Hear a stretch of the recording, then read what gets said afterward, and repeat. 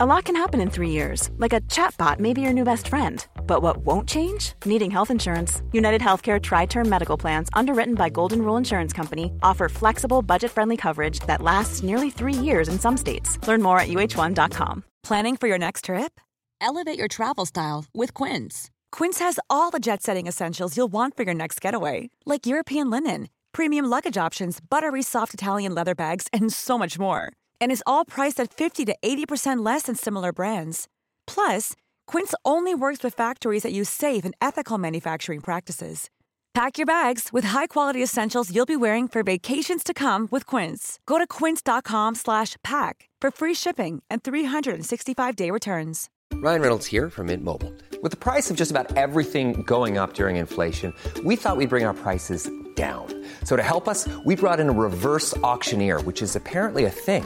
Mint Mobile Unlimited Premium Wireless. How to get 30, 30, how to get 30, how to get 20, 20, 20, how to get 20, 20, how to get 15, 15, 15, 15, just $15 a month? Sold! Give it a try at mintmobile.com/switch. $45 up front for 3 months plus taxes and fees. Promo rate for new customers for limited time. Unlimited more than 40 gigabytes per month. Slows full terms at mintmobile.com. On today's episode, comedian Ben Elwood and I return to the world of David Lynch, this time looking at his second movie, The Elephant Man. My name is Justin Hamilton, and I am not an animal. I am a human being, here at Big Squid.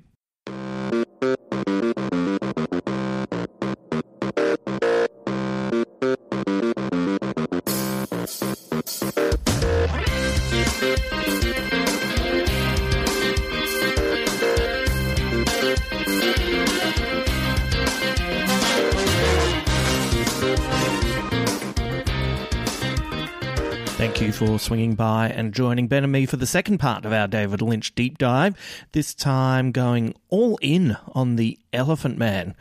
If you haven't seen this before, what an emotional movie. Not a shock either, right? This episode was supposed to come out a couple of weeks ago, but I don't know about you, but it just feels like there's so much happening all of a sudden. You know, everything's reopening. Suddenly there's all these movies and all these TV shows are dropping. It's really hard to keep up with a lot of it. Like, even in the last few weeks, I've seen the new Kenneth Branagh film, Belfast. I saw Last Night in Soho. What else did I just see recently? Oh, the latest James Bond movie. There's just so much happening. We've still got Dune that's coming really soon. Just the kind of stuff that you would expect that I would like to cover here. So I'm loving doing these David Lynch episodes. We're a little bit ahead of where you would expect us to be, and I would like to try and get them back on track a little bit more regular. You know, these director deep dives often come out a little sporadically throughout the season, but even this one's been a little bit too long in between drinks, so I'm keen to get the next one out to you soon. But let's not get ahead of ourselves. It's all about The Elephant Man today. We have a lot of new subscribers, so for those of you who have recently signed up, thank you very much. We really appreciate having you along for the ride. And the Big Squid podcast is essentially where my friends and I discuss the art and entertainment we're enjoying, and in the process, maybe we'll help you find some things that you might enjoy too. Recently, we launched a Patreon, which gets you early looks at works in progress. A couple of weeks ago, the subscribers got to hear a new thing that I'm working on. It's a storytelling element for the podcast called Beautiful Tales for the Disenchanted. So they heard a very rough version of where that's at the moment. There's scripts for each podcast, and there's bonus episodes like the one that's dropping tomorrow. That one's a Q&A with comedian and co-host of Total Reboot and Wise Cats podcast, Cameron James. He's answering the questions that our subscribers asked, and it was going to be like a half hour, 40-minute chat. It goes well over 90 minutes. The questions were so good, and they really inspired some answers that I just was not expecting from Cam. They were good fun. So if you sign up, you can not only access these podcasts, actually, while I think of it, the first Q&A was with Rove, and that ended up being a really fun one too. So, so you can access these podcasts, or you know, you can also join in the making of them by asking questions of guests that will be coming up later in the year. Also, when you sign up, you get an episode of Big Squid dedicated to you, and this week's patron shout-out goes to Ryan Leon, who has been an early subscriber to the podcast, and you did a very good job of helping to keep me sane during the lockdown with some very nice messages where he's just checking in to see how I was going. And Ryan has also been a big part of our Directionless Commentary podcast. If you're a long-time listener to Big Squid and you're thinking, I've never heard of the Directionless Commentary podcast before, it's because I've just retroactively renamed it. That is where I would record a commentary track for a particular movie, and then we'd all watch that film at a specific time and place while hanging out in our private Big Squid Facebook page, and people all over the world would watch the movie at the same time, and we'd write to each other and there'd be little competitions, etc. So Ryan's been a part of that. He's been a lot of fun, and thanks, mate. I really appreciate the support that you give to the podcast, and I hope this David Lynch film is in your wheelhouse. Like, I guess it will be. I feel it will be. Anyone with your empathy must be a fan of this film. So thank you very much, Ryan. Let's get to it. Dr. Frederick Treves discovers John Merrick, a man with a congenital disorder who uses his disfigurement to earn a living in a sideshow.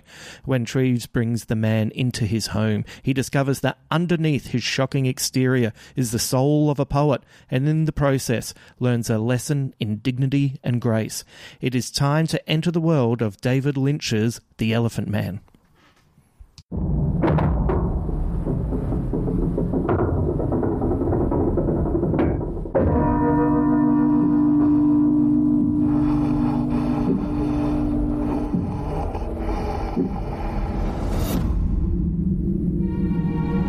Are you in any pain? Are your parents still alive?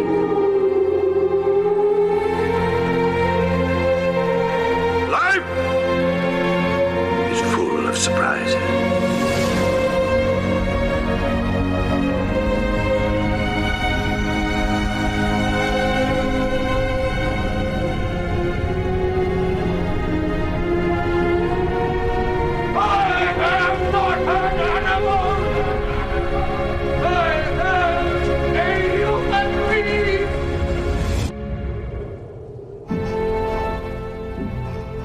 So how do you really feel about the word content?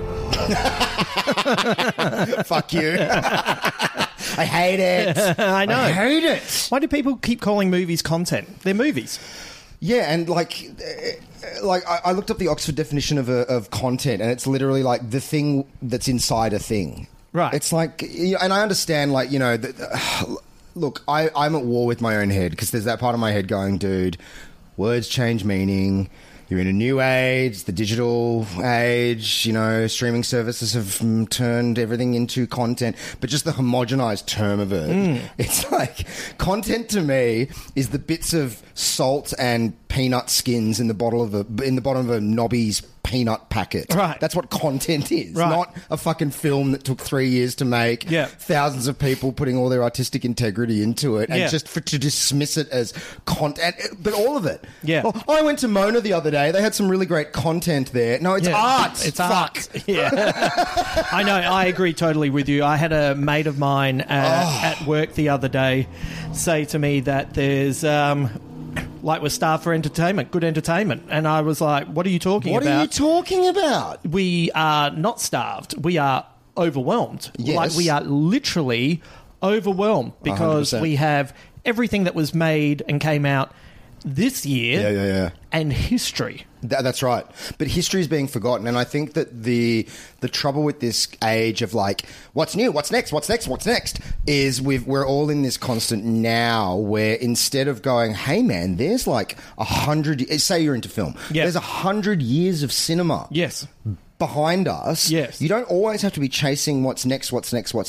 Yeah. Because you know, like a classic film is only a classic film 20 years after it's released. We've discussed so many films on this podcast that were fucking panned when they first came out. And then over the course of time, it's like, no, this is a classic film. The reason it was panned was because it was so new that people didn't have the eyes or the ears to be able to process it properly. Yeah, or it just came out at the wrong time. Exactly. Or, you know, the market didn't deem it necessary at this moment. And then it course corrects. Yeah, exactly. And so I think when people talk about we're starved for good content... That I think that's my least favourite word in the English language. Talk about a fucking trigger word. Oh, my Lord. But I think when people say that they're starved for good entertainment or good content, it's like, well, then stop looking for what came out this year or last year. Yeah. Mate, have you watched all the films of Robert Altman? Yeah. Have you gone and watched any silent films, German expressionist silent films? They're fucking incredible. Yeah. Have you watched Buster Keaton's movies? Have you watched Chaplin's movies? Yeah. I could sit down for the rest of my life and never watch the same thing twice and die not having watched 10% of all the incredible shit that's out there. And you're just talking movies. I'm just talking movies. Have you seen the TV series, The Singing Detective? Have you seen the first 5 seasons of ER? Yeah. Have you seen The Shield? Have you seen Deadwood? Have you seen 6 Feet Under? Have you rewatched the first 7 seasons of The Simpsons? Right. Have you rewatched all of Seinfeld? Have you rewatched Curb? Have you watched Cheers? Yeah, have you watched, MASH? It's actually an infinity, and that's what's paralyzing. It is never ending. And so I think what maybe the culture needs now is great curators. Yes. But I also think... Well, that's what kind of... I would take away the word great, but that's what we're trying to do here. Yeah. We're trying to curate... not saying it's right or wrong, but just kind of curate a space where people can talk about stuff that maybe they haven't thought about, we try to mix and match, we try to do the latest Marvel and we try to go back and do obscure things, but we're trying to curate a space. Yeah, totally. But I think also this idea of like... we're starved or whatever. Again, it's a reflection of this place we're in where it's just like more.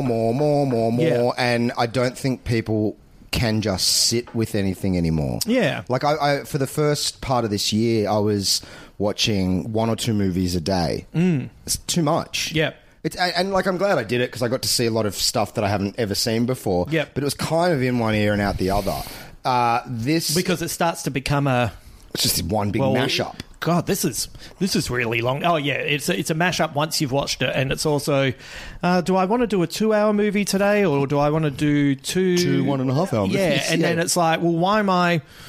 Choosing movies on runtime. I should be choosing movies on what I want to watch. Oh, and and to go even deeper into that, like I love it's probably the only site on the internet I do like, Letterboxd, which is kind of a place where you can log the movies you've seen and review them and get great suggestions from people that you follow and and I found myself watching movies so that I could make my Letterboxd diary more eclectic and diverse for an audience that isn't even looking at my Letterboxd. Right. So it became this whole thing like, what are you even watching these movies for? Right. But I just, I feel like it's this kind of like TikTok, Instagram thing where everyone's attention spans are splintered into 1,000 pieces. So for a lot of people, the idea of going back and watching something that moves at a very different pace, say a silent film or even a movie from the 70s that's not bang, bang, bang, bang, bang, bang,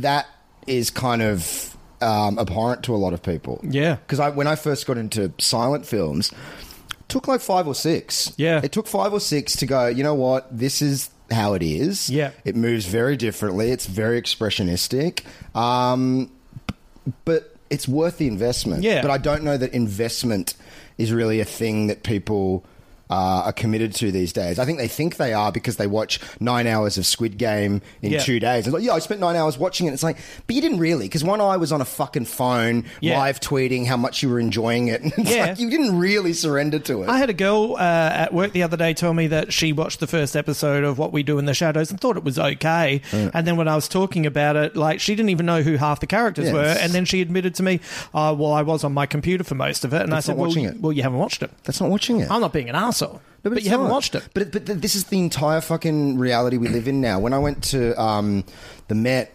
I was in New York in 2019. By the way, just a little reminder, this is a podcast about the Elephant Man, and we will get it's to not it. two middle-aged men ranting about the state of the world. It is. So I went to the Met in 2019 into New York, and I spent, I think it was like it was definitely 3, if not 4 full days in the Met. Maybe my favourite place on earth. It is just incredible. Better than my lounge room. Better than your lounge room. Not as many Batman statues, but still. Okay.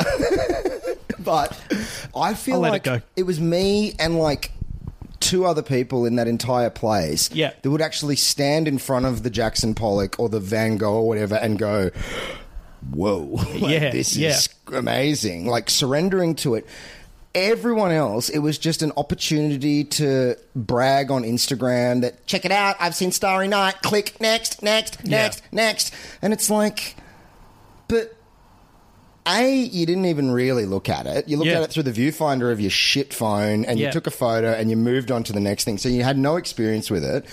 There is no way you are ever going to look at that photo again because you took fucking 40,000 today. Yeah. It's just externalized to your hard drive. So you may as well have just gone onto the Met website where they've got beautiful high-res images of all the paintings and the sculptures there and just looked at that because you just weren't kept there. clicking through. You weren't there. Yeah. But I wonder if all our memories are going to be flat because people aren't looking at things in the real world. Like they're taking a photo of a painting. They're filming the concert that they've paid money to be in the audience at. Dude, the thing that because I'd never seen a Van Gogh before, the thing that I'd never realised and could never have realised unless I saw the real thing is the paint is raised off the canvas. And there were little sunflower seeds stuck in the paint from when the wind blew the seeds into the wet paint. You can't appreciate that from a flat image. You can't appreciate that unless you stood there and went, whoa, look at this is a piece of art, not just something to go, seen it, tick. Yeah. It's just, it drives me insane. I saw an Edward Hopper exhibition, who did the iconic people at the cafe had Nighthawks at the Diner. Nighthawks at the Diner. Yeah.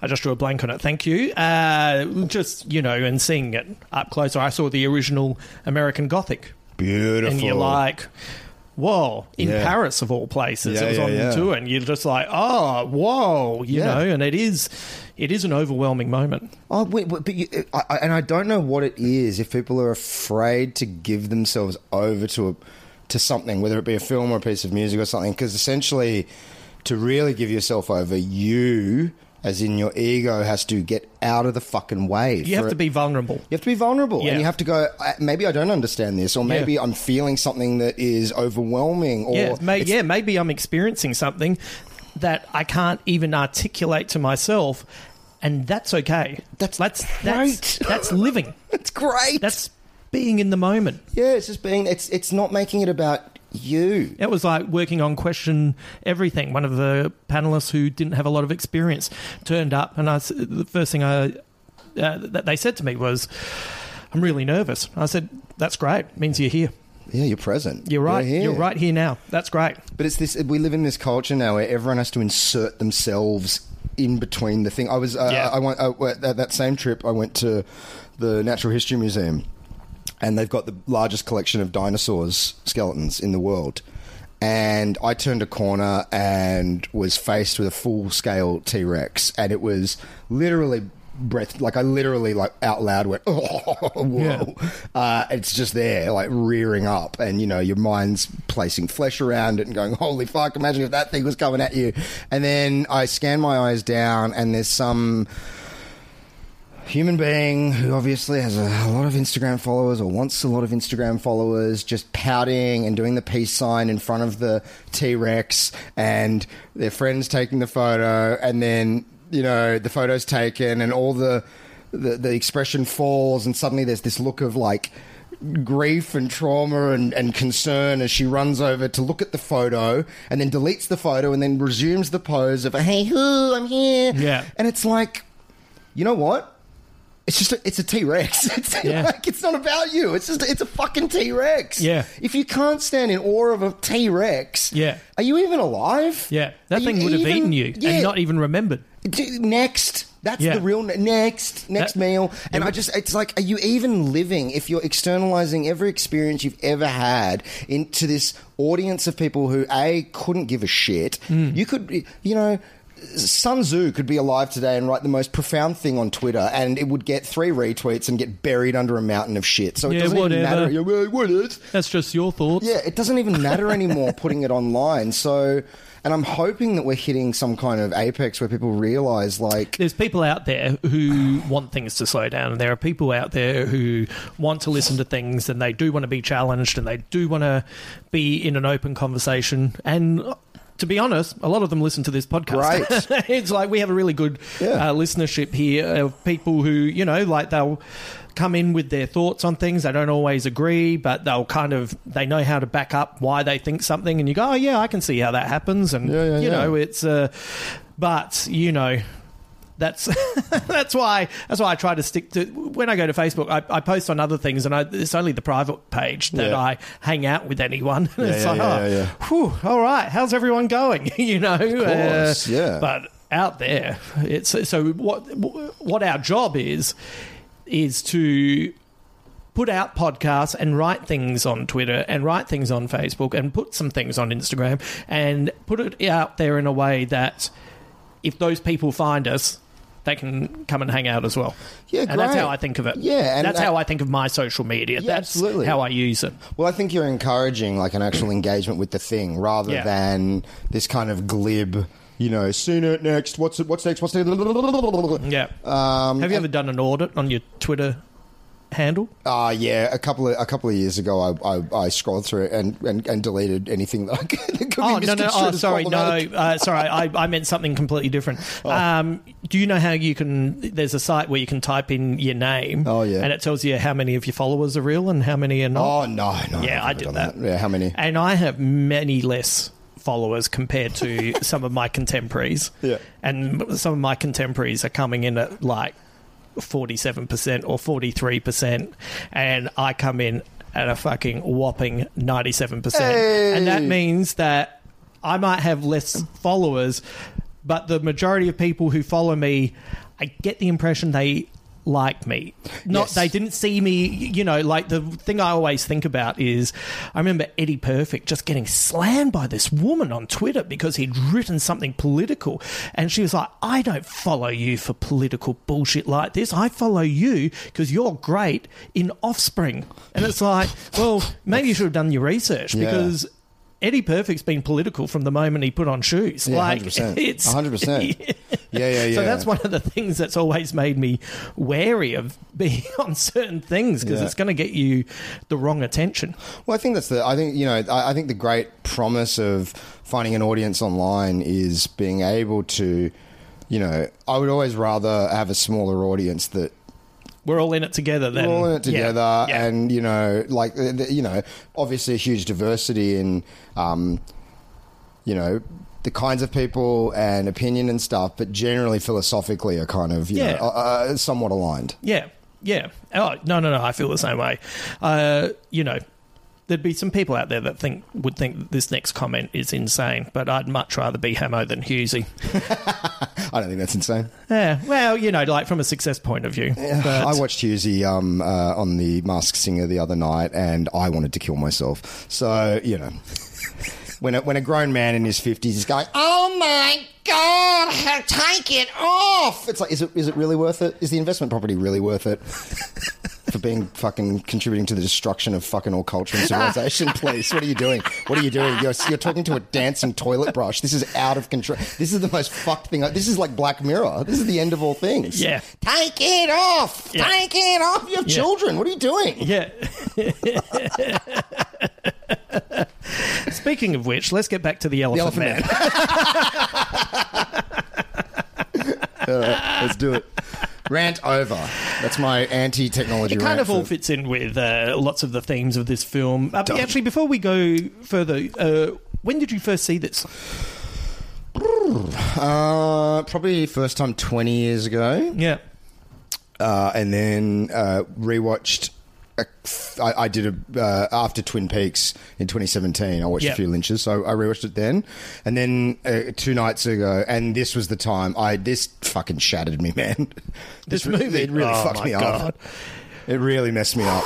Yeah, it's, And so I reckon I saw it, I must have seen it in the 80s, not long after it first came out. It would have been, I was 8, I think, when it first came out. So I was a teenager when I saw it. And I don't reckon I've watched it since then. Right. But found it a pretty fascinating experience, which we'll explore through the podcast. And, let's get into it. The opening scene is a marriage of reality and a nightmare, which sets the stage for what we're about to witness. John Merrick's life is equal parts reality and a nightmare.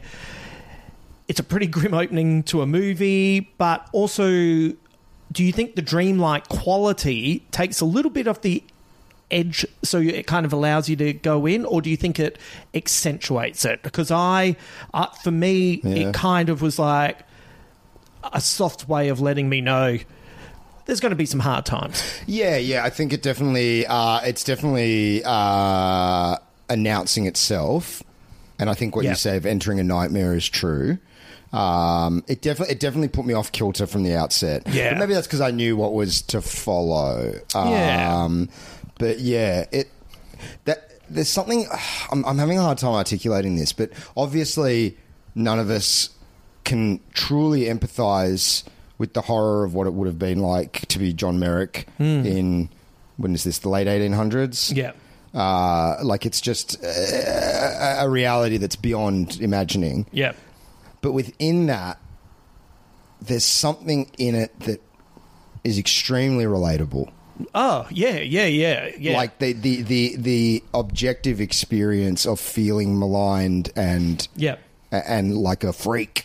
Yeah. And I think the opening, I think it definitely put me off kilter. Yeah. And I think you put it perfectly. We are about to enter a nightmare. Yeah. And not a necessarily surreal nightmare like a lot of other David Lynch stuff, though there are surreal elements, but the nightmare of this life that is just beyond. Well, it's almost kind of the reverse of what Lynch does, isn't it? Which is he's normally it's surreal horror, but instead he's kind of giving the real horror a surreal touch, which kind of allows you to be swept into it before you have time to pull out, really. Yeah. I was quite surprised that if I hadn't known, like if I'd never seen this film before and I didn't know the story of the Elephant Man, I could have easily thought this was set in the Eraserhead world.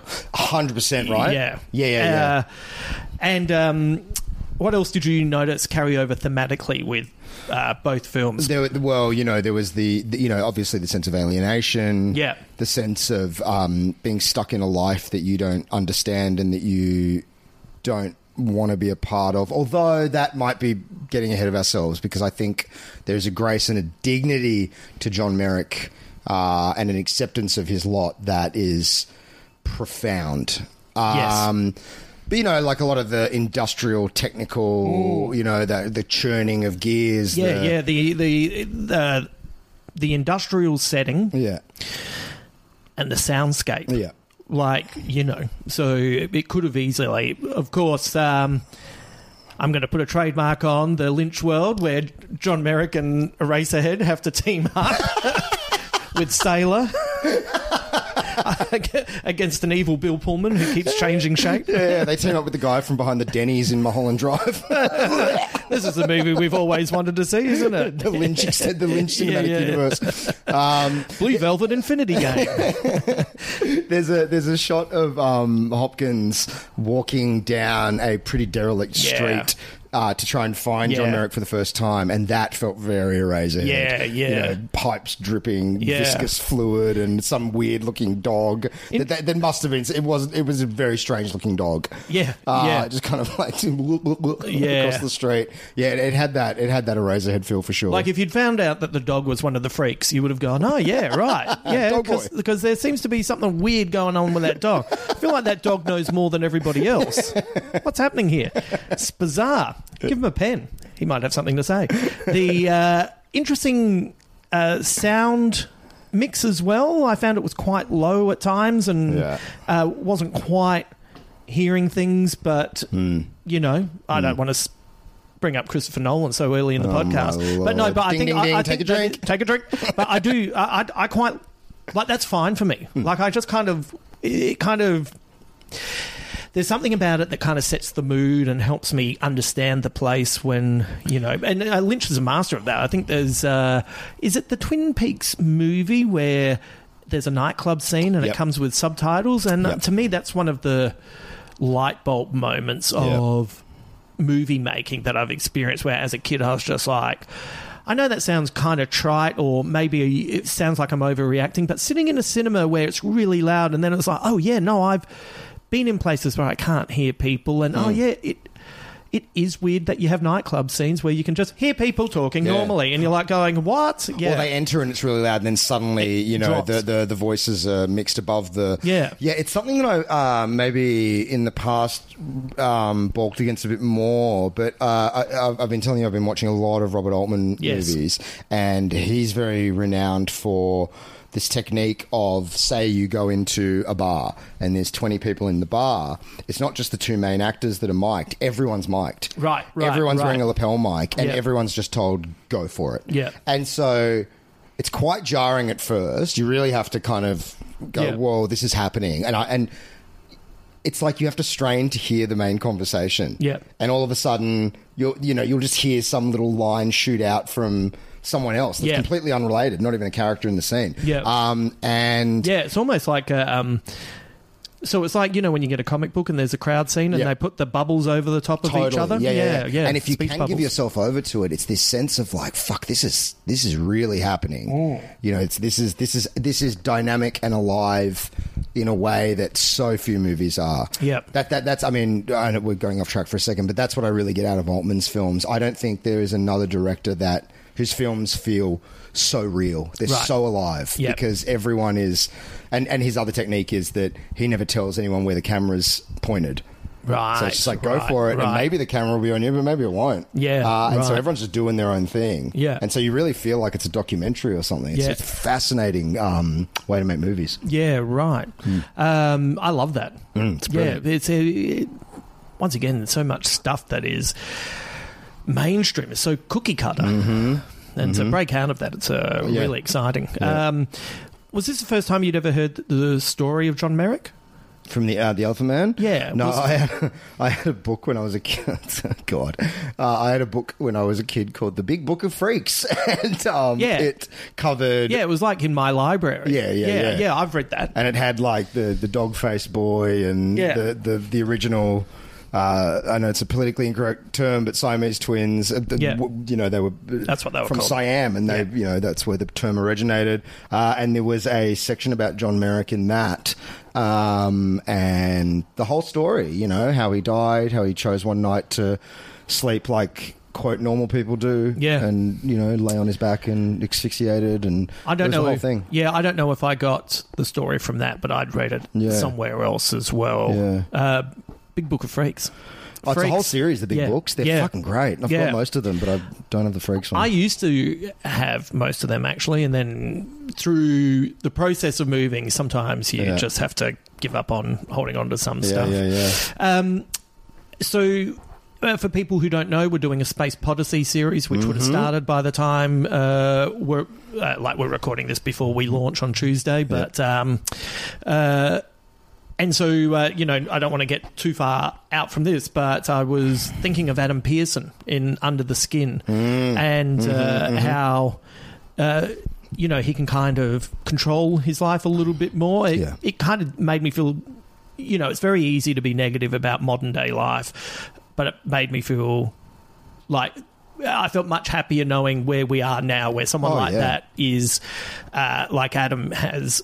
an opportunity, you know? Yeah. And people are, you know, because I think this film... There's more empathy. Like, there is actually more empathy. There is more empathy. Yeah. And I think the film, The Elephant Man, shows maybe the beginnings of kind of an evolution in perspective and thought. Like, it really does seem to be the people who are just...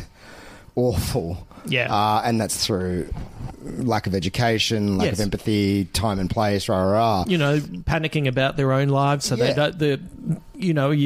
You run out of empathy. Yeah, absolutely. And you see that in modern day life, particularly in areas where there's a lot of homeless people. I noticed that there is a general increase in the aggression that people have towards homeless people. Yeah. You know what I mean? If it's been 3 or 4 people in a row, suddenly you get people doing the fucking no. Yeah. And often I think, is that because you hate this person, or you just feel so bad at this point that you're like, stop making me feel bad. Stop making me feel impotent. Yeah. Maybe when I turned 40, I kind of made a decision that it's not like I don't have empathy for everything, but there was only one thing that was going to be a focus, because I couldn't spread myself so thin anymore, because it felt like I, in the process, was not being left much for me. Yeah. And so so now my thing's animals. I put money into animals, and I know other people are doing other things, so but but that was kind of self-preservation. And even then, within that sphere, it's like, oh my god, I'm donating to this and this and this and this. The donation part of it is not the problem. It's all the emails that you get about it and stuff, and it's like, I'd be quite happy if you just took my money and didn't tell me anything. Oh, totally. I'd love to get to a point going, I wonder why I give all that money away. Yeah. But it seems to me there's only 3 ways to go, right? There's the feel it all the time, and I know both of us have been in that in our lives, and that is basically paralyzing. You basically become completely ineffectual. It's too much. Yeah. There isn't. We talk about how there's no such thing as a lack of content. There's no such thing as a lack of suffering. It just goes. It's bottomless. It goes forever. Yeah. If it's not the environment, it's people. If it's not people, it's animals. It's just on and on and on and on and on. So to feel it all the time, you're basically just a wreck. That, by the way, is suffering content. Suffering. Yeah, it's content for me to feel better about myself. Yeah, but also having too much empathy is not only paralysing, but it can also become a crutch of which you use that to mould who you are. Totally. And then it can turn into a level of narcissism or martyrdom. That savior complex, the wounded healer. So you have to be careful with that as 100%. well. Even though it can, I think it often starts off with the best of intentions, and then it's suddenly, look at me, I'm trying to save the world. Yeah. You're putting the money in the homeless person's hat, looking around to see who can see you. Did anyone just see me put this $1 coin in? Yeah. Oh, no one saw me. I'll just take it out and put it in again. Yeah. Hang on. Take another shot. Another shot. Yeah. What filter are you using? Are you using Marta? Are you using Marta? Yeah, the filter that puts a halo above my head. Yeah, it puts. Yeah. And like draws a little line down to who the person is that you're being lovely to. So there's that. There's the feeling all of it all the time. There's the feeling none of it any of the time, which is basically becoming some calloused, scab that becomes resentful of the suffering. And I do believe, like, unless you're a full-on psychopath, I do believe that starts as a survival mechanism, like just shutting it out and like, fuck, man, I can't. Yeah, whether through the awfulness of being bullied or being too empathetic, you swing too far the other way. Yep. Or there's the third path of, going, look, I'm one person and I can only do so much, and so these are the things that I'll focus on doing. And just to, but that takes a level of maturity of accepting the fact that,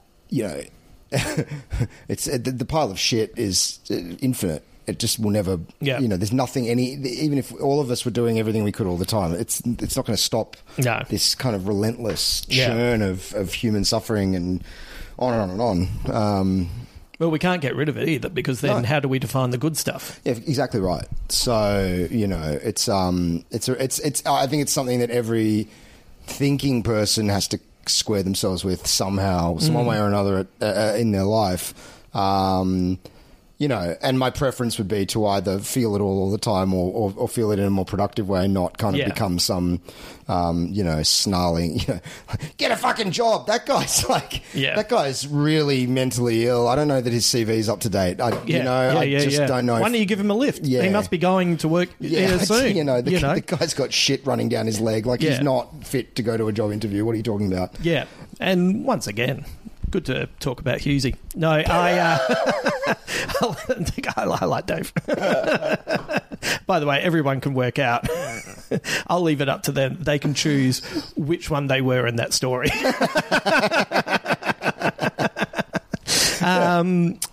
John Hurt. Yeah. Like, pretty amazing. Yeah, what a gift of a human. What should he be praised most for?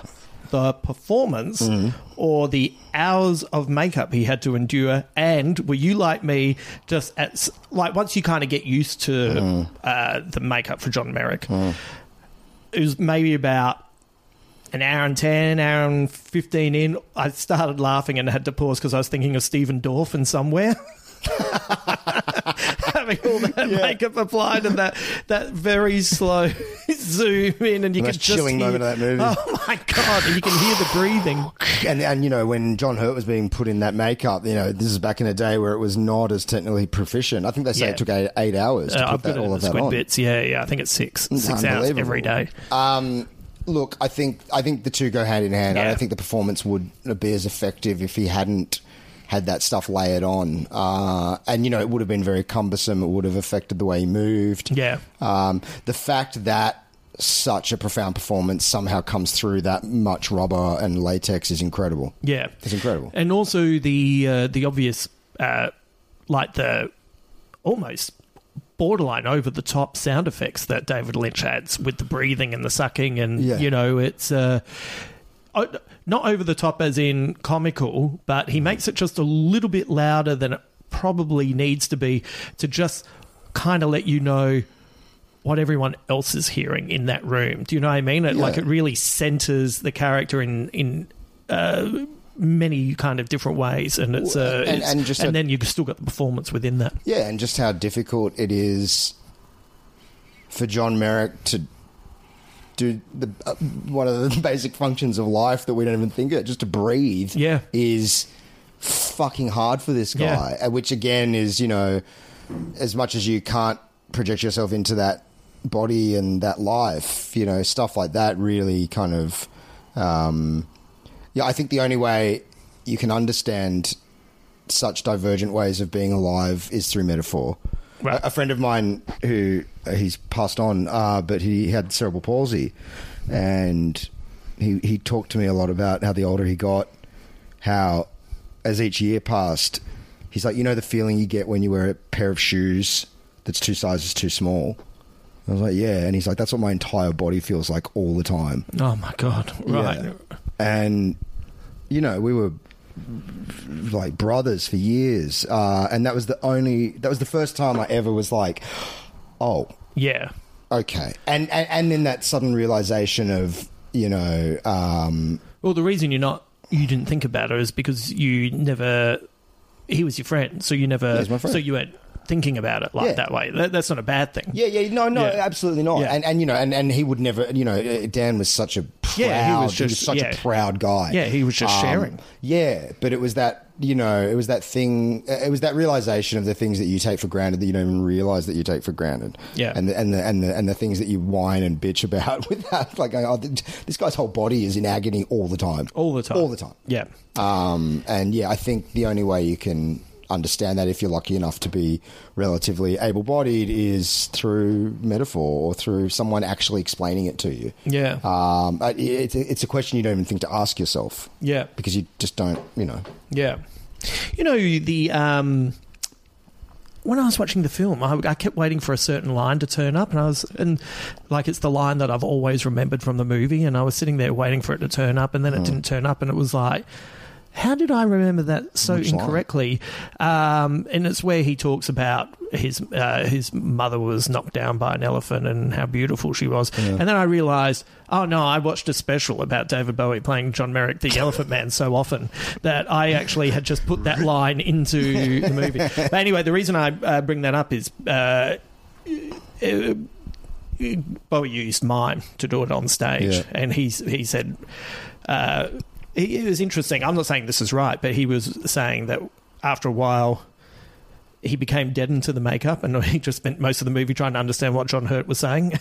Oh, really? Yeah, right. And he much preferred the mime aspect and holding yourself so you can. Anyway, I think for a movie you have to have. I think so too. The makeup. Yeah. Because the theatre. Movies are closer to real life, which sounds weird, but the theatre engages the imagination more, and films show you what it is. There's more of a suspension of disbelief in theatre. Yes. But I think the makeups. My mum went and saw the play. In New York. Yeah. And Bradley Cooper played the Elephant Man, which I kind of think is a bit gross. Right. This like really beautiful man hobbling around the stage going, oh yeah, but David Bowie was a beautiful man. That's true as well. Yeah. I'd be curious to know. I'm a bit fascinated by Bradley Cooper. I don't know anything about him. Right. There's some movies of his I really like, but I kind of am not a fan of his, and I'm not sure how I feel about him, but every time I see interviews with him, he seems lovely. But then, do you know what I mean? When you just... Anyway, it's been a very funny thing where I go, I'm not going to see this Bradley Cooper movie. At some point I watch, I go, oh, that was really good, wasn't it? And anyway, my mum said that she wept through the whole thing and it was incredible. So, it's me just probably being... a short, bald guy getting resentful about a really good-looking guy pretending to be... Yeah, that's fine. What else? Sometimes you got to do it. Tell you what, let's keep on the beefcake conversation. How striking was Anthony Hopkins as a young man? Like, holy shit. So beautiful. The way he first appears. It's like... It's weird. I don't know how they did it, but he's dressed like everybody else, and he looks like he's come from another world. And he's just got this calmness to him as he walks through this sea of chaos. It's like of course I remember that version of Anthony Hopkins. It's just that he's been older for a long time, and he's still prolific. Yeah, so. It's like, oh, yeah, my God, what a beautiful man. And the stillness, and like there's a complexity to his performance that he's the only one from the first frame that you see him to the last frame that you see him that is conflicted. Yeah. He never lands on one side or the other in terms of his own role in, am I exploiting this guy? Yeah. Have I done a good thing for this guy? Yeah. Or even at the end where it's clear he's done a great thing for this guy, after the opera. But when he leaves that room, there's still a sense of heaviness to him of, was it all for John Merrick or was it all for me and my career? Yeah. And whereas everyone else, they either land on, ew, disgusting, or they grow to, love John unequivocally. Yeah. But Anthony Hopkins, and it's all in the eyes. It's an all incredible in the eyes. Performance. It is one of his most underrated performances, I reckon. Yeah. I just found him mesmerising. Yeah. I felt... At first, when his name went up first, I'd forgotten that he got top billing. And then John Hurts. And then I was like, oh, yeah, I guess that's right. But then when you watch it, it's like, oh, no. It's his film. He is the centre that everything revolves around. And I think it's such a... I do believe he's a good man because he doubts himself. Yeah, exactly. And I loved that aspect of it. Also, I think his entire perspective on the situation, everything about his character and his performance, everything is summed up in one shot where he first... Oh, and he cries?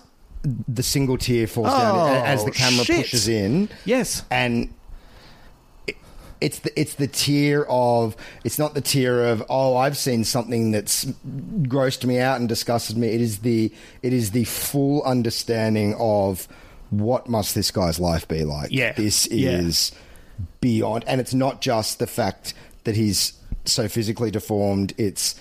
he's in this disgusting shack with this fucking gross alcoholic, who beats the shit out of him and is weirdly sexual. Yeah. Like, ooh, my treasure. Yeah, God. And it's all of that grief and all that trauma summed up in nothing. It's like nothing. It's like the camera pushes in and a single tear rolls down his eye, but everything is in the landscape Phenomenal. of his face. It's unbelievable. What a phenomenal performance. A few other actors I also want to talk about, but also his wife is just pitch perfect. Yeah. Like, what a... Like, I think she's, she obviously has less scenes and less to do, but I think her performance matches Hopkins. I think all the performances are unbelievable. She has a really subtle thing going on where she first meets him, where she has that thing of... She has trepidation. And she can't... She has a hard time looking at him. Yes. And it's... And, obviously we project onto performances, especially ones that aren't as overt as a lot of... Like, it's a very subtle performance. But what I saw in that was, it wasn't just the inability to look at him because she felt confronted or disgusted or whatever you want to say. It was, again, that thing of like, oh, you poor baby. Oh, yeah, no. I took it to be completely overwhelmed with empathy. Yeah, and just what is your life? What must it be like? Yeah. And not in a condescending way. No. But just, imagining yourself in that situation for even a second and being like, oh, God. Yeah. And, I've often had that, won't go into. I've got friends who have facial. I don't even know what words to use. Yeah, they have facial differences. Yeah, and I've walked down the street with them, and it really clues you in. Yeah, it gives you just 5 minutes of it. The way people, it's the full spectrum. I've seen people stop in the street and go, oh, like overt. If they're not doing that, they're looking out of the corner of their eyes. Yeah. There's a shudder. There's an everything, and then you start thinking about all the times you've walked down the street going, I feel fat today. Everyone's looking at me. It's like, no, they're not. No one's looking at you. No. And even if they are, they've forgotten that you existed 3 steps later, and they're back to themselves. But that empathy of realizing, like, no, this is every day, every minute of every fucking day for you. It's overwhelming to even think about, let alone, imagine the reality of that. Yeah. It's important to try and remember. By the way, I have that same reaction when I see meatheads walking towards me. Oh, God, yuck. Yeah. Oh, what the fuck is that? Yuck. And I keep walking. Gym junkies. Yeah. Yeah, absolutely. By the way, the one good thing, the one fun thing about Anthony Hopkins' performance is, did you notice that every time he enters a room, he enters like a magician? Yeah, absolutely. He always enters with purpose. I am here. Yeah. I love it. Very early on, Hopkins says that they're seeing more injuries of a certain kind because of the rise of machines. And then suddenly this felt like it tied right into Twin Peaks: The Return, episode 8, didn't it? Yeah. It's like the mechanics of the world that explode and all the terrible stuff that comes with it. Yeah, that's right. Yeah. These Faustian bargains that the humans make, especially in the big revolutions. Yeah. Have you read Sapiens? Sorry? Have you read Sapiens? No, what's that? It's a Yuval Noah Harris, I think his name is. Okay. It's a book just about the evolution of the species from when we first started to now, and he talks a lot about that, like these like the agricultural revolution, like all of a sudden in the space of a couple of decades, you've suddenly got people dying because these crops are pooling water and poisoning the water supply, and all of a sudden lower back pain's a real thing because people are spending 8 hours a day hunched over. But it's like, so the first chiropractor suddenly comes into existence. But within like 10, 20 years, it's like, this is just how it is now. Like, we're too far along in the process to reverse. Yeah. We've got these great silos full of corn and grain and wheat. So it's these bargains that we make as a species without kind of taking into account and the negative repercussions. And we are absolutely seeing that with the digital revolution now. Yeah. We're all bifurcated. What we were talking about earlier on. Yeah. Everyone's consciousnesses are splintered into a million pieces. Yeah. And you can't just turn the fucking internet off now. No. It's just too far along. It's the whole fucking world economy is fucking based around it. So everything. We either have to fucking learn to augment it and or we just surrender to the fact that our brains will not be the brains that we had for most of human history in another 20, 30 years. Yeah. It's interesting, but you know what it is. It's like it's the way we gazed at loved ones is the way we gaze at our phone, and it's all about once we can fuck our phone, everything will be okay. Every phone will come with a fleshlight attached to it. Apple 69. Oh yeah, man. I mean, people do gaze at their phones like they're lovers. It's unbelievable. Yeah. Lunging for it first thing in the morning. Tell me I'm good. Tell me I'm real. Yeah. Fucking your laptop behind your phone's back. Going down on your desktop. Anyway. Right. Yeah. I can do more. Going to the hospital to have the mouse removed from your arsehole. Anyway, whatever. You know what? Something that I forgot to tell you was when he's doing the surgery, and it's a really serious scene, and he's talking about the rise of machines and that. How funny is it when he just coughs into the open wound? Yeah, I just saw that. Yeah. Anti-masker. Oh, man. There are some really funny moments like that. That very subtle, but that was one of my favourites. When you... Because did you watch it by yourself? Yeah. Yeah, it's one of those ones where you're like, did I just see that? Yeah. It's so good. And the guy's not anaesthetised either. It's just, and they're holding his legs down with ropes. Yeah, he's fucking chewing into a bit going, and meanwhile fucking Hopkins is going, COVID. Yeah. There are also so many, like a lot of the movies film like a horror movie, but in this, it's the so-called monster that's terrified. Like it's, it's like... Normally it's the monster making everyone scream, but it's the person that we consider the monster who is just in terror. Yeah. I know that it feels a bit trite to say, oh, that's what the movie's about, but or maybe an obvious reading of the film or whatever, but it just kind of really does point out how awful people can be, regardless of why. But it explores the full spectrum of cruelty, from just like casual, ignorant kind of cruelty that you don't, and that's kind of really seen in the people that attend the freak show early on. They're kind of just gawking and like. Are they bad people? Are they good people? I don't know. They're just people. They're just people that are in their time and place, and this is an acceptable form of quote unquote entertainment at the time.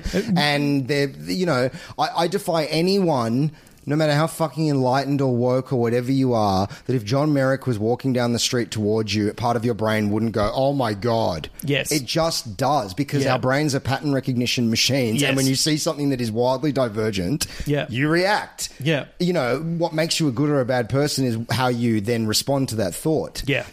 Anthony Hopkins' wife, when she meets John Merrick, has the exact same reaction in her brain that those people at the freak show do. She chooses to respond with empathy and not laugh and throw shit at him. Yeah. This is the thing that people have a hard time getting their heads around, that they're shadow boxing their own reactions to things. Well, it's also when you don't use as a teaching moment with kids, when kids can be just rude. Yeah.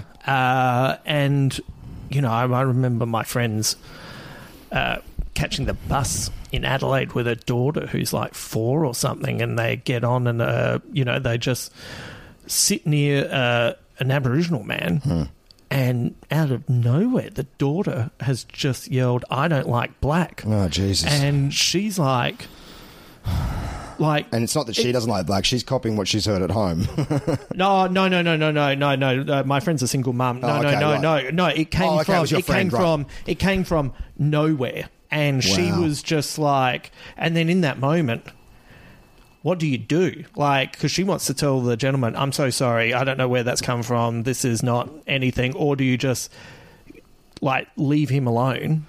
Because he deals with this kind of shit all the time. Maybe you have to rely on the fact that he's awfully dealt with this so often, he can tell when it's racist and he can tell when it's something like a kid just saying something weird.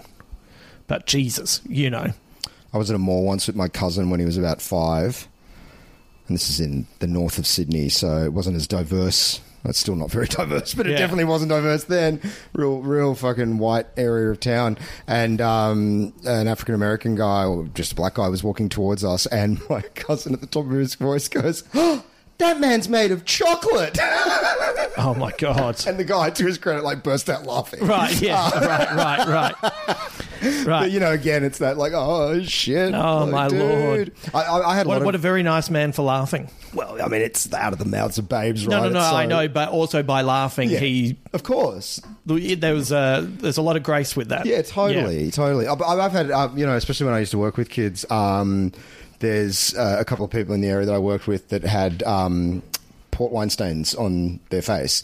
And... Sorry, do you mean birthmarks? Yeah. Are we not allowed to say birthmarks anymore? I don't know, but I'm reading a book at the moment by Charlie Coffin where he refers to it as a port wine stain, so that's what I'm saying. I don't know. I guess it's a birthmark, yeah. Oh, right, yeah. Because I had sorry to interrupt, in grade 3 and 4, I had a teacher called Miss Burgess who had a severe birthmark on her face, and not just on her face, but it had, it was puffy. Yeah. Because You're of the it. same, yeah. Yeah, and she was, what a great teacher for me, like a great teacher... Anyway, but I remember in class, one of the kids just said, "What happened to your face?" And even then, I wanted the ground to open up and take me somewhere else. And she just answered it in such a loving and empathetic and caring way, and it was like. Even as a very young person who knows diddly squat, it was like. Remember this. This is an important moment. I've never forgotten it. It's a really important moment for me to hold on to because she's not just teaching this kid something by answering the question, but she is also showing something by example.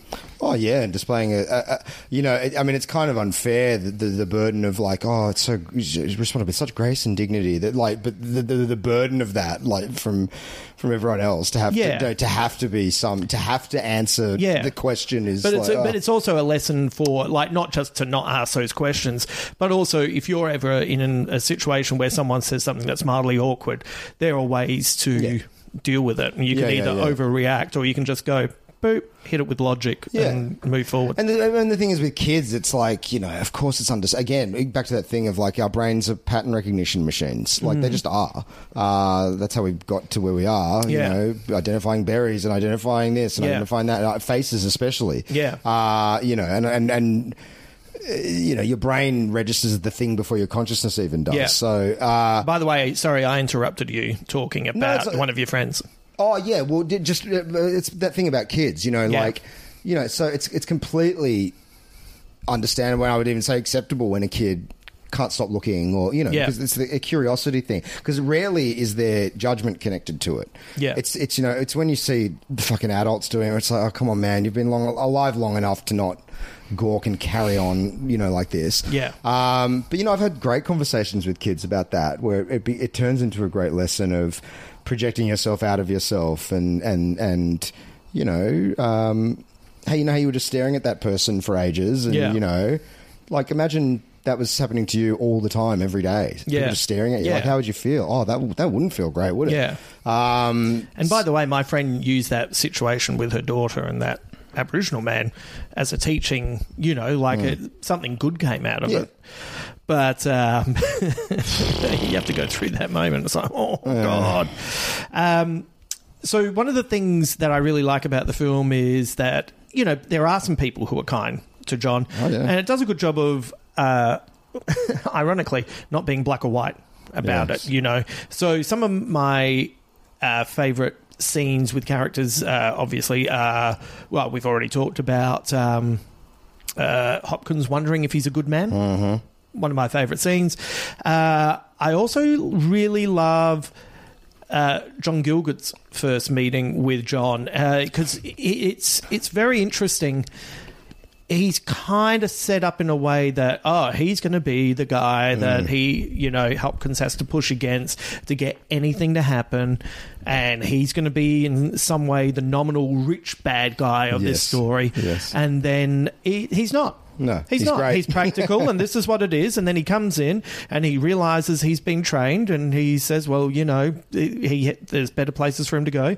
And then he learns that there's a lot more going on, and he immediately says, right, okay, well, let's do something about this. And it's just, once again, just such a nice layered bit of writing and performance as well. Same with the head nurse. Oh, she's great, isn't she? You know, her telling off Hopkins at one point, you know. And she's right. And she's right too. She's right. Yeah. Because just before that, we get that wealthy couple who are like, you know, they look like the rictus grins and the wide eyes and everything. Yeah. And it is mortifying. It is just another version of the freak show. Yeah. You know, the clothes are nicer and there's some lovely tea and china, but, you know, it's, you know, they're still there to gawk. Yeah.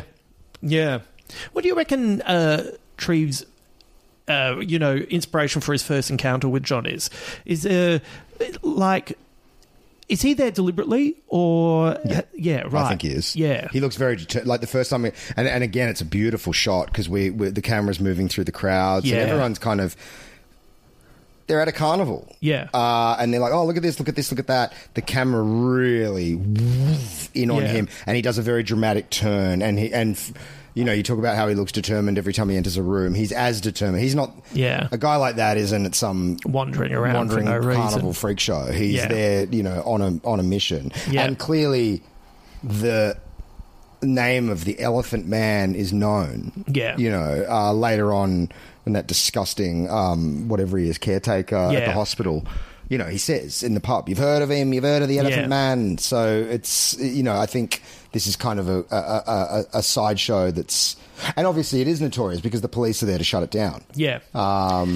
You kind of feel like, you know, with the scene where he has that single tear roll down his cheek, it is almost a moment where he was maybe potentially prepared for, you know, it's just some guy in some bad costume. Yeah, that's right. Yeah, or he does have some kind of disability, but it's not as like, I mean, who could imagine? I mean, have you ever seen real photos of John Merrick? I mean, it's very confronting. Oh yeah, yeah. It's the poor. Yeah, it's full on. Just they do a good job with the makeup, actually. Yeah. I've got in the Squid Bits, I've got some stuff about that. You know, so, you know, one of the bits that actually really upset me, and I don't quite know, I've written down what I think might be a reason that I get upset by this, but, you know, when he takes him and shows him to the doctors and, you know, and he's going through everything...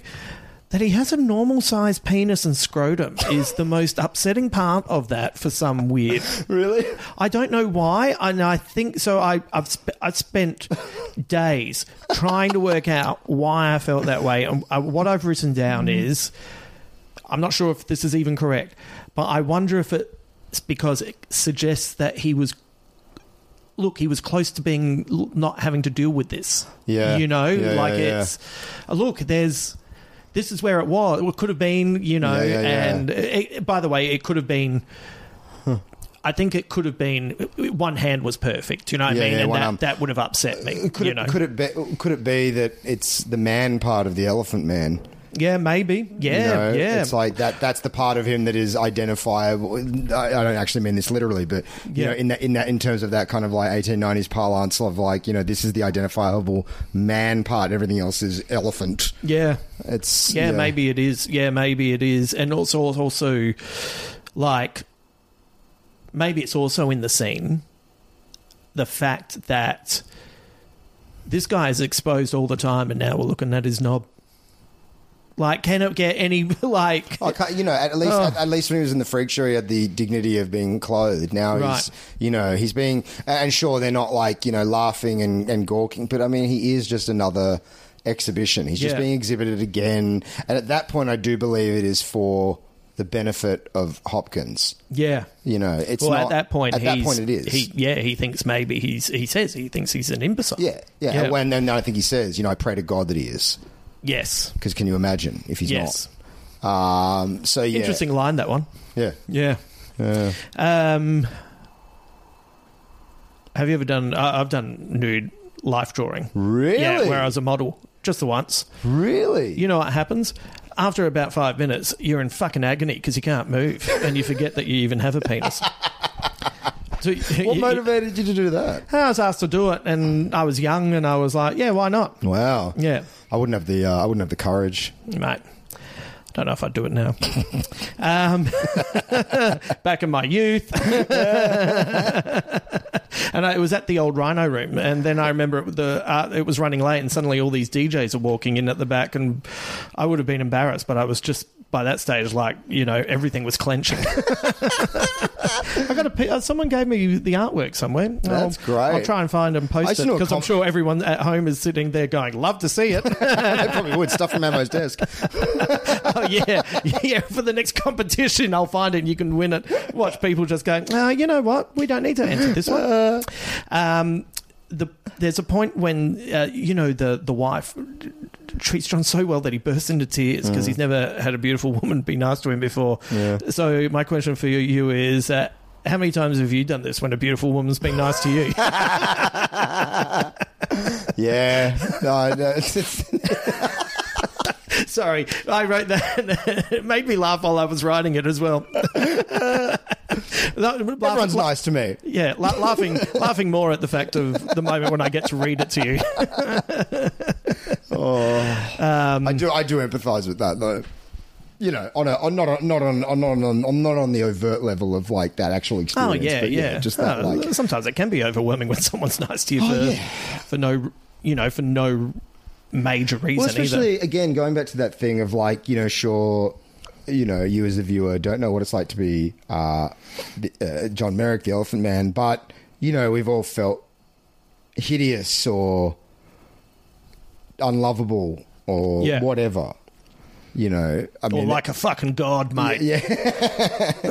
But I think when you're feeling in that real vulnerable, kind of state, it is the simple acts of kindness that are jarring and are profound in that moment. Yeah. I know when I'm feeling particularly mentally vulnerable. Yeah. And just kind of like really harrowed or whatever. And a friend or even a stranger, sometimes just a person being nice behind the counter of a coffee shop is, thanks, man. Yeah.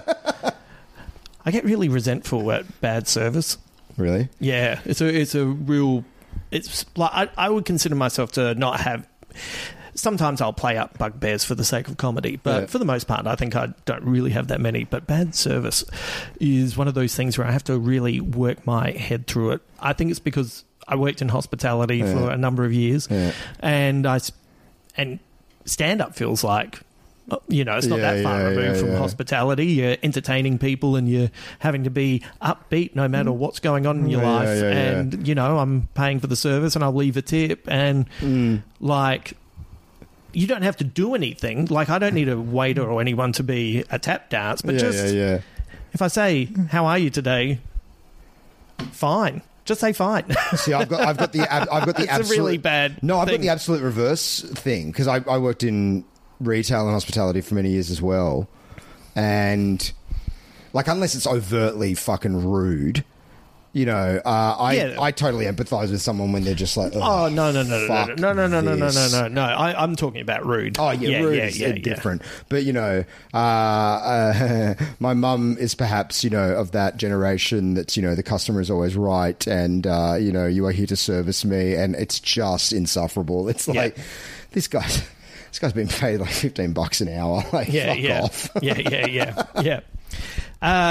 No. Like, there's a guy, there's a small cafe that has been holding on during lockdown, and I have gone there twice a day. That's been my thing. I'm going to go there twice a day, maybe 3 times a week. I'll buy food as well, and just kind of do what I can do to contribute to it. Food's delicious. Coffee is sensational.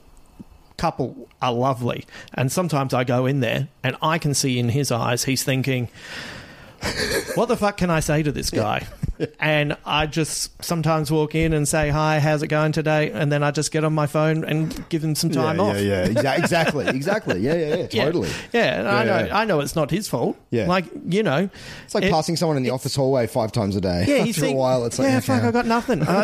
He sees me twice a day, 6 days a week, and there's nothing else to talk about. So it's all the same conversations. Oh, yeah, this is full on. Oh, the weather's this. Oh, when do you think the doors will open? Oh, I bet you can't wait till things are normal again. Oh, these people who aren't getting vaxxed. It's all the same thing. How'd we end up with that awful fucking new premier? It's... Jesus. Anyway, let's not go down that route, because that guy is fucking like, Well, yuck. I think it's, Yuck. I think institutionalized corruption got us all there. But anyway, don't get me started. I'm not going to.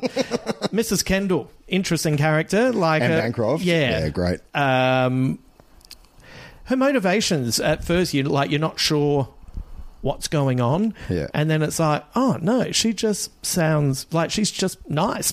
Yeah. Maybe her motivation at the beginning is that kind of like, this would be a fascinating experience. Yeah. And there is a moment, again, it's very subtle, but she comes in full tilt when she meets him. And then there's a moment of awkwardness. Yes. Like, it's only slight, but where she's, again, very much like Treves' wife. Yeah. Where she has a moment of like, oh, yeah. God. Yeah. And but her then, smile never wavers, and she kind of, her positivity never wavers. Yeah, that's right. But there is a waver. There's a waver, and then I think it's that awkwardness of like, well, what do we do now? Like, what do we talk about? And then when he starts doing the reading, that's when she, is like, what does she say? You are Romeo. Yeah. Oh my God, yeah. It's a really nice moment. And that beautiful moment where he delivers the line, and he goes, and then it says that they kiss, and the way he delivers that line, and then as though it's not. He's not pining for a kiss. He just knows that's not even... Yeah. That's not on the cards, and nor would he ever put her in a position where, she would feel... And he just closes the book and puts it away. Yeah. And it's... Fuck, man. Moments like that just destroyed me. I was crying the whole way through this film. Yeah. It was just too much. I watched it naked and then thought about the absurdity of that, and that stopped me from crying. I made that up. No. I just felt like saying something dumb. Oh, shit. I was just sitting here in the nude watching The Elephant Man. Doesn't everyone do that on a Saturday night at 49? No, Hamo, no. It's our new series. No, Hamo, no. The moment where everyone breaks into John's home and dances with him and takes advantage of him as the music whirls, while apart from the obvious awfulness of that scene, I don't know this.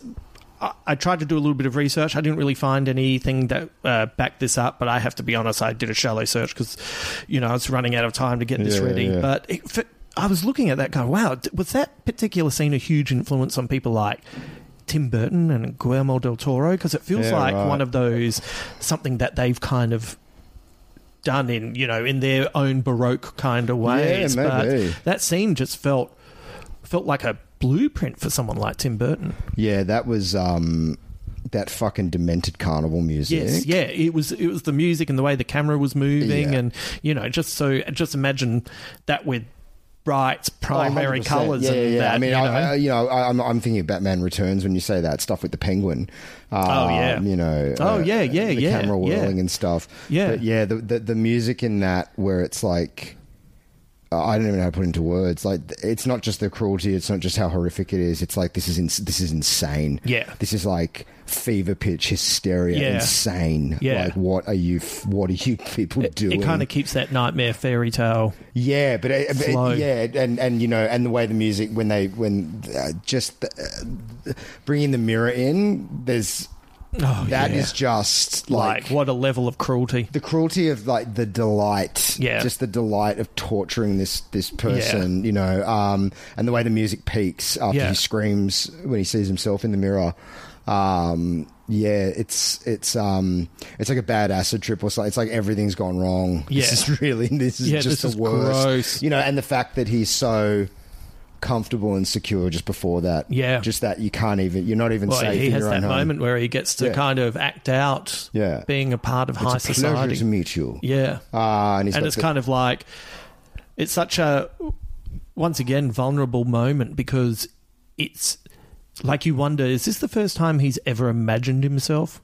Yeah. To have an opportunity to be like this? Of course. Of course. And it's that, and it's the added cruelty of like, it would have been cruel enough if he'd been, reading a book or asleep or something. Yeah. But in this moment where he's play acting as a quote-unquote normal person and they just burst in, it's like, no, you're not a normal person. You're a fucking ugly freak. Yeah. And we're going to fucking, we're reminding you of that. Don't ever think that you're a member of high society. Don't even imagine it. Don't even allow yourself to imagine it. Right. It's just...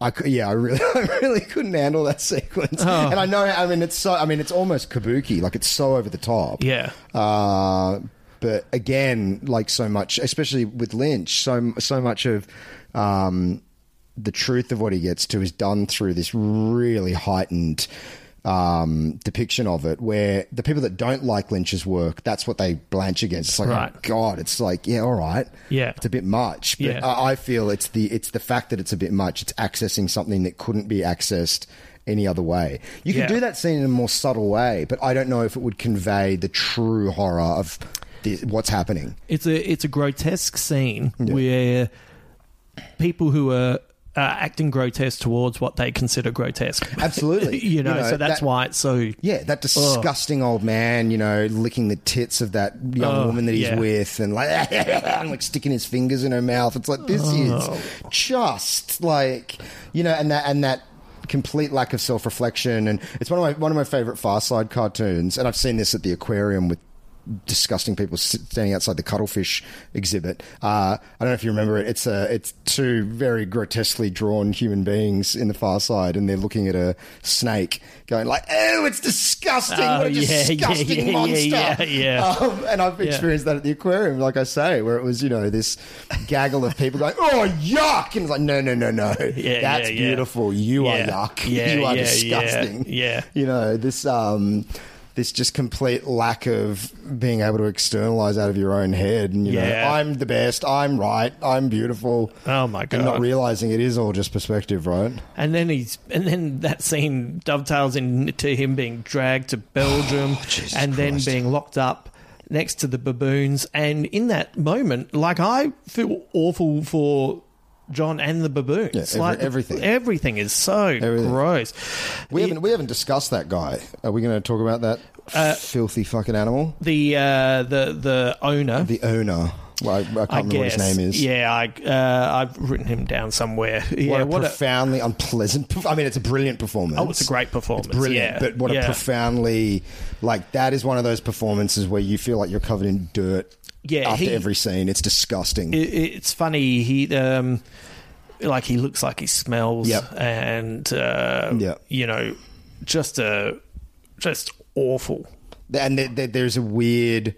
maybe I'm just reading into it, but I just found there to be a weird... I'm not saying he molested John or anything like that, but there's a weird psychosexual energy when he, kisses the poster and just goes, "My treasure."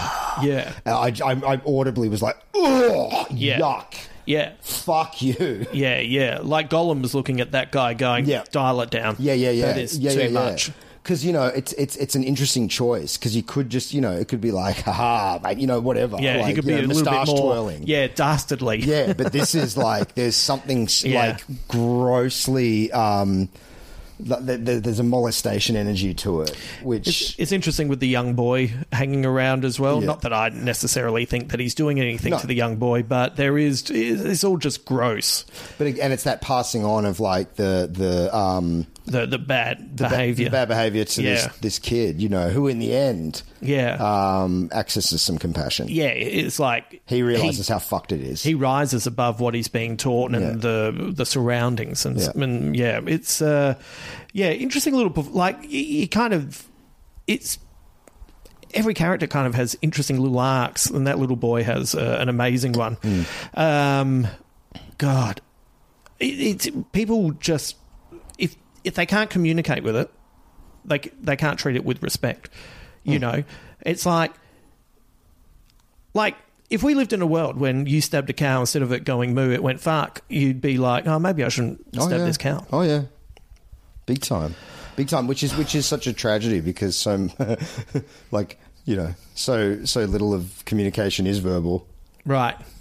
Right. That every time they release some study where it's like, oh, we've scientifically proven that dogs feel pain when you cut their legs off. Like, I didn't need a scientific study. It's all good. Yeah. I got it. My favourite one was, it turns out when you take fish out of the water and they're flipping around, they're kind of freaking out. Yeah, they're freaking out. Like, oh, yeah, really? Oh, no, I thought I thought they were like tap dancing because they were free at last. Oh God, I was trapped in the water and now I'm outside. Been now crushed by gravity. I can't breathe. Oh, no, this is great. I'll grow a spine. I'll get a job. I'll pay tax. Like I'll contribute. Unbelievable. I had a friend when I was a little kid. A friend's dad took us fishing, and I've never been fishing. Well, I freaked out when this thing got torn out of the water, and he's like, "Don't worry, God designed fish so that they don't have pain receptors in their lips." Yeah. And even at 7, just thinking, that's a load of horse shit. What are you doing? That's fucking stupid. Yeah. Also, let's hang on a sec. Let's just enjoy that because I don't want to gloss over that. So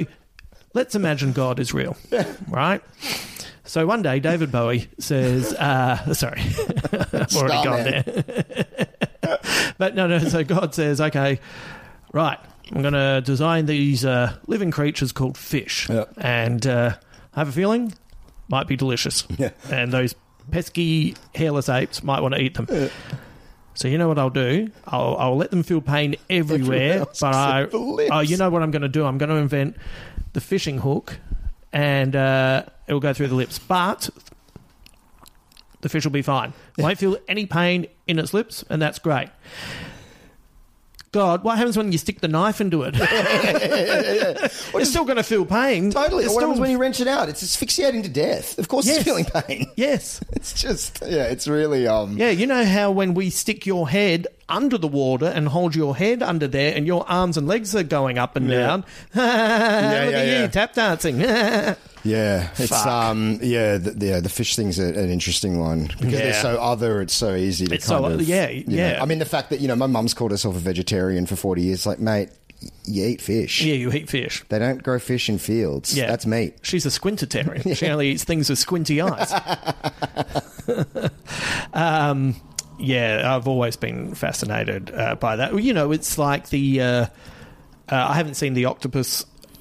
My Octopus Teacher. My Octopus Teacher. I've heard that it's really good, and I do want to watch it. Yeah. But there's this, oh my God, octopuses, or octopi, they really have a lot going on. It's like, yes. Everything has a lot going on. Everything that you feel came from something else, or exists in something else. You know when you go on Instagram and you look at some reels and you watch animal videos of like a little cat looking up at a big cat and the big cat smacking it around the head and then it looks at you and then the little cat leaps on it. That was like they knew what was going on there. The big one was teaching a lesson and then when the big one looked away, the little one thought, I've learned a lesson and I'm going to attack your face. They were thoughts. Yeah, of course they do. Yeah, I mean, if we don't fucking all annihilate ourselves in the next 50 years... Have a drink. There will be a... when people have a drink for me, it's merry. And when people have a drink for you, it's like, oh, fuck, that's right. I forgot the world was awful. Tequila. You're welcome. There will be a day of reckoning. There will be a day of reckoning where we have to fully psychically account for what we have unleashed on the creatures of this earth. It is beyond the pale. Hey, we're talking about... cruelty. So no, I agree. No, it all fits, but that's what's depressing about it. And then the trek home as well through the streets being run down and having to yell, I'm, what is it? It's I am not an elephant. I am not an animal. I am a human being. I am a man. It's like... Which happened. Yeah. That did happen. Yeah. What do you think of the moment when he attends the theatre and he receives the standing ovation? I'm in two minds because there's a part of me that's like, this kind of condescending, giving a guy a standing ovation because he just happens to be, in their minds very, very ugly. But is that why they're applauding? Right. Are they applauding because they are celebrating a profound overcoming of a massive roadblock in life and look at you, here you are? Yeah. And that's what I would like to think it is. And I think that's I think the key to the scene, because I was very much the same as you, and also being completely honest and letting a real bias in who I am come out. There was a little part of me of, so all the poor people were fucking assholes to him, and then all the rich people were good. Fuck those people, right? Yeah. But I think the key to the scene is Mrs. Kendall, and I think. Yes. Her sincerity informs the scene. And so I Yes. think it is all sincere. Yes. But I do think the movie never stops balancing. I do think that's part of what's on Hopkins' mind at the end, 100%. even though he knows he's pretty certain that this has been great, but there's just a little bit of doubt in him that he's a bit uncertain. Well, again, he is the object of a room full of people. They're not outwardly gawking at him, but I mean, it's very similar to the scene when he's on exhibition for the surgeons right near the beginning. It ends with a round of applause. Yeah. And this time the round of applause is for him. Yeah. But there can be no unified reason that all of those people are applauding for the same reason. Like, you know, some of them are applauding because they are like, wow, what an amazing story. Some of them are applauding for themselves. Look what a good person I am. Yeah. And some of them are applauding because it's the done thing. I think it's a full spectrum. I think we're projecting the negativity that we have juggled with this. I think you and I are both projecting, because I think the intention of the scene is Mrs. Kendall, and I think we can just enjoy it.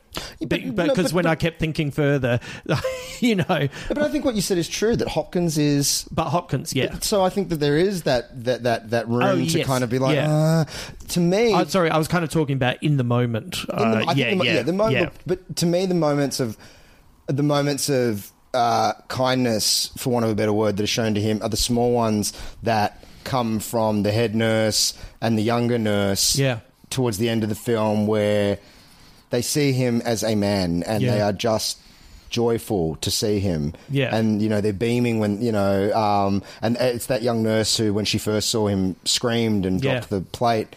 And at the end of the movie, she's just grateful and delighted that she's going to the opera with her friend John. And to me, that's the true arc of having this preconceived notion about the person and then getting to the other side and going, oh, you're just a dude and it's all good. As opposed to a theatre full of people who are, you know, and you know, again, as John, that moment would have been profound. Yeah.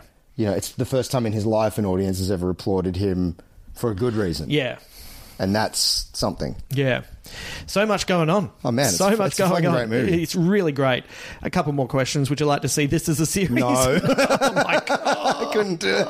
It's just over 2 hours, and I was done when it was done. Much like I am with every Lynch movie. It seems to end just when it's right. Yeah, sorry. Whew, okay, we're back. And what are your thoughts on the moment when John finally goes to sleep? I think that's him. I went back and forth on this one.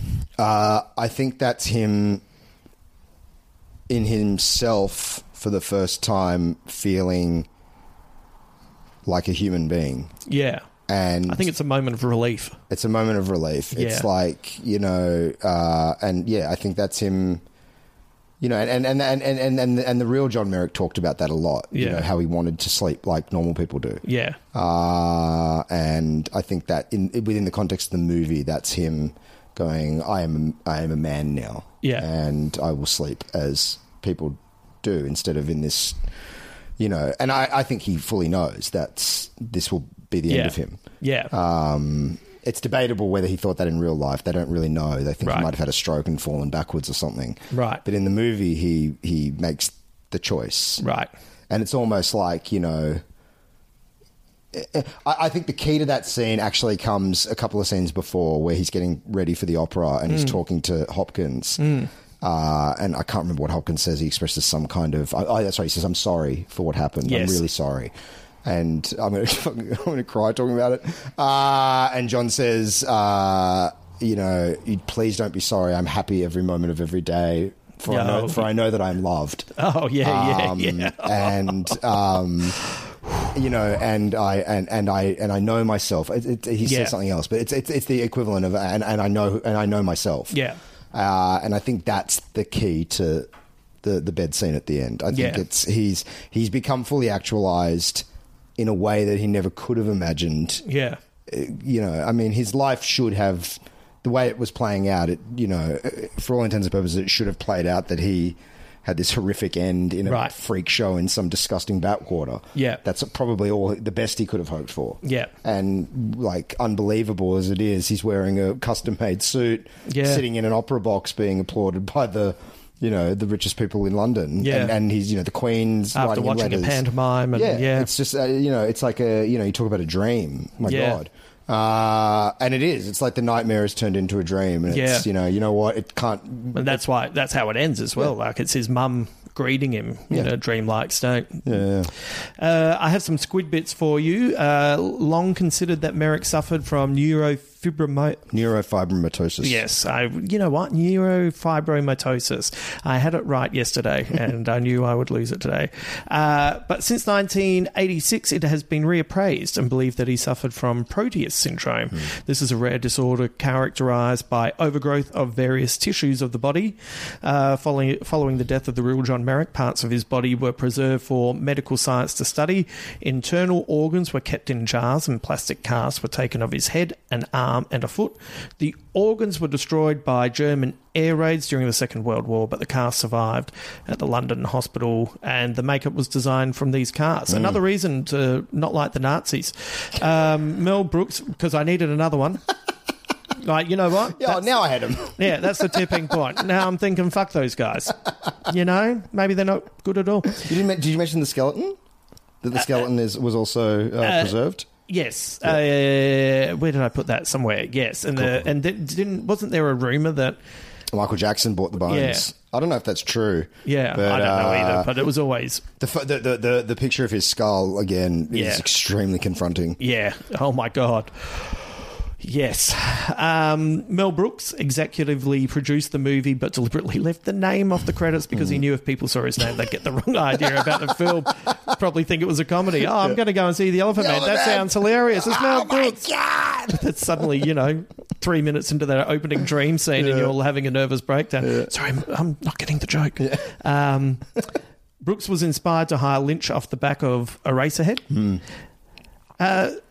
So I did not know this. The real John Merrick was born Joseph Merrick. Yeah. I did not know that. In Leicester, 1862, and from around the age of 5, he began to develop his physical deformity. I had no idea. Do you know why it turned into John? Because Treves didn't... Anonymity. No, he knew his name was... was it? Right. So it's kind of like John Doe. Oh, right, It was to try and preserve his anonymity. Oh, right. Okay. Yeah. Okay, I read stuff where he just misheard him and it just got perpetuated throughout. No. In his diaries, the Joseph is crossed out and replaced with John. Oh, okay. Great.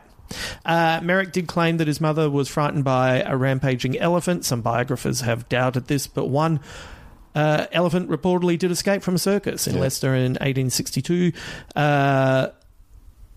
We don't need to talk about the name because you have put me right with that. The character of Bites, who's the awful character, is based on Tom Norman. Historians have pointed out that Norman's rudeness might have been part of the act in which Merrick pretended to be a half-human, half-elephant from Africa, and Norman, the supposed captor. In real life, Merrick chose to exhibit himself, was treated well at the sideshow, and established an equal financial partnership with Norman, who was apparently a decent man. During 22 months of work, Merrick managed to save £50 from his earnings, which back then was a year's income for a working-class family. So in the real world, Merrick knew what he was doing. So that's... he definitely had a lot more autonomy in real life. Yeah. Yes, it is true. That's a relief. It's a relief, but it's also like, Jesus, like, God. I know it's still awful, but there's a little bit like this. If he had a little bit more sense of control of that, made me exhale. The film switches the chronology of the real story around. In the real world, Merrick travelled to Belgium by choice after the tide of public taste turned against freak shows in Britain. His new partner didn't lock him up, but did rob him, leaving Merrick in a state of distress. I've got to stop calling him Merrick because I keep thinking of Merrick Watts and the... Womp womp. I have... I have a lot of time for Merrick. He's a very nice man, but he told me he was on SAS, and at one point they tortured him. Like, they properly torture you, and it's insane. But Merrick won it, and he told me, he said, mate, I was fine. You know what I did while they were torturing me? And it's like, I think they had like a Hessian bag over his head and were jamming things in his ears that was playing music at 1,000 decibels. And Merrick got through it by just thinking about his favourite Rieslings. So Mark could have done another 6 hours. I was like, Merrick, you are insane. But it made me laugh so much. I loved it. The horrible scene back at Liverpool Street Station, where he's set upon by the mob, is accurate, which you already said. And that was the point that he was admitted to the London hospital. Dustin Hoffman was keen to play Merrick, but producer Jonathan Sanger was against it, arguing that people would be looking for where John Merrick ended and Dustin Hoffman began. I think that's true. John Hurt, in his Stephen Dorff moment, would endure 6-hour sessions of prosthetic makeup that was so restrictive he could only drink through a straw. He did say, though, that the shoot was as near to heaven as you could get. Lynch also wanted his Eraserhead lead, Jack Nance, to play the part, but when he saw Hurt in The Naked Civil Servant, he changed his mind. Hurt saw Eraserhead at the cinema with a friend who said, well, you won't be making that movie with David Lynch, to which Hurt replied, you have to be fucking joking. I guarantee you will live your dying day and you will not be short of 30 images out of that film. It was so wild and dangerous. I kind of read him more like Roy Kent from Ted Lasso.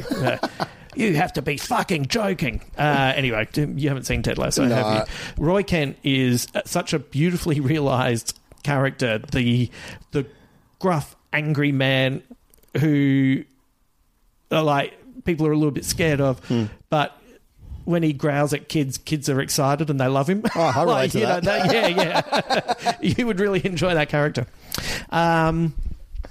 Also, there's a character called Nate. For anyone who hasn't caught up with Ted Lasso, but the character of Nate, fuck, you need to watch it because he reminds me of so many people in the Australian comedy scene, and anyone who's watched Ted Lasso is probably thinking, fuck. Anyway, we'll talk about this when I turn off the mics. We'll save that for the Patreon. We will name names. Mel Brooks, after seeing Eraserhead, burst out of the cinema, grabbed Lynch and said, you're a madman. I love you. Yeah. Have I ever told you the story that Ross Noble told me about Mel Brooks? No. So Ross Noble was, they did a season of Camelot. Right. And there was just something off. They couldn't quite work out what was off with it, and it was really early on. So Mel Brooks came over and worked on it. Wow. You know, so he got to hang out with him, and you know, every time they'd go out for lunch or dinner, you know, he'd always insist on getting the check, and every time he got the bill, he'd look and like go, oh, like have a heart attack at how expensive it was. It was his thing, you know. It's just really funny. Yeah, but he'd great. always have to wear a hat and glasses because, you know, he didn't want to be recognised, but people would recognise him. Anyway, they're out for lunch one day. Someone recognises Ross, and they're coming up and telling Ross how much they love him, how excited they are, and then they look over and Mel Brooks whips off his hat and glasses and says, yeah, but what about me? What a legend. What an absolute legend. Yeah, absolutely. This was his quote. Have you heard his quote, Mel Brooks' quote about David Lynch, who David Lynch is? No. This is great. Yeah. This guy is like Jimmy Stewart if Jimmy Stewart had been born on the planet Venus. That's so true. That's peachy keen, Mel. Oh, my God. I've bookmarked the day that he... on my birthday when he did my weather, like just did the weather on my birthday. Yeah. Anyway, I bookmarked that because it's just like, September 20. That's so funny. David Lynch had the intention of doing Merrick's makeup himself. He spent 6 weeks working in secret on a mask to fit over Hurt's torso and head, but the inflexible material made it impossible for Hurt to act, and the result was a disaster. Lynch said that he would go to bed and have nightmares about it. So, oh, God. I thought Mel would fire him off the film. Yeah. Like, that feels palpable. Like, you can see where it's like, oh, yeah, we've got this plan, we'll do this, and then you go, this is not... Yeah. Fuck, this and isn't if the makeup working. doesn't work, my God. Yeah, you're in trouble, you know? It's like... BBC makeup artist Christopher Tucker was brought in, and he used the bust of the real Joseph Merrick, which had been cast in plaster shortly after his death in 1890. Sanger said, literally, the cast had actual hairs in the plaster that were from Joseph Merrick. Yeah. The thunder started rolling outside as we get to the end. John Hurt said about the film, if you could manage to get to the end of The Elephant Man without being moved, I don't think you'd be someone I'd want to know. Yes. You legend. Fuck, John Hurt was great. And finally, this is a poem used by Joseph Merrick to end his letters, adapted from False Greatness by Isaac Watts. 'Tis true my form is something odd, but blaming me is blaming God. Could I create myself anew, I would not fail in pleasing you. If I could reach from pole to pole or grasp the ocean with a span, I would be measured by the soul. The mind's the standard of the man. Jeez, man. If you could access 10% of that kind of grace in your life, you'd be doing pretty good. I would like me heaps more. Yep. Any last thoughts? No, that's perfect. That's beautiful. So what is it next? We've got Dune. Dune! Yeah. The one film that David Lynch has disowned. Yeah, So which is going to be fascinating. Yep. There was a bit of discourse on Twitter for people... I apologise for whoever it was. I can't remember your name, but someone wrote they'd heard me talking about the Lynch stuff we were going to do on FOFOP with Will Anderson. Yeah, right. And they were asking when it was going to happen, and I at that point I wasn't sure when we were going to start this, and then I wrote and said, let's start it on let's start the season off with it. We'll do it, you know, on the 12th of October. But anyway,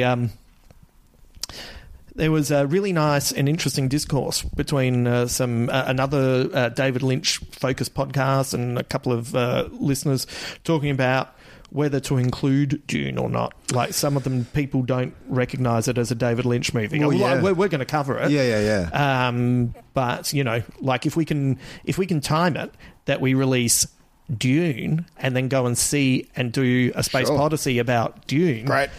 That would feel like the double that we'll be excited about, at least. I can also watch Jodorowsky's Dune.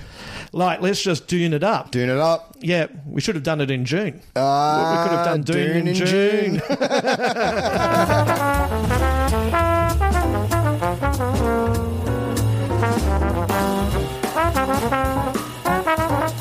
Thank you to Ben Elwood for joining me today to discuss this movie.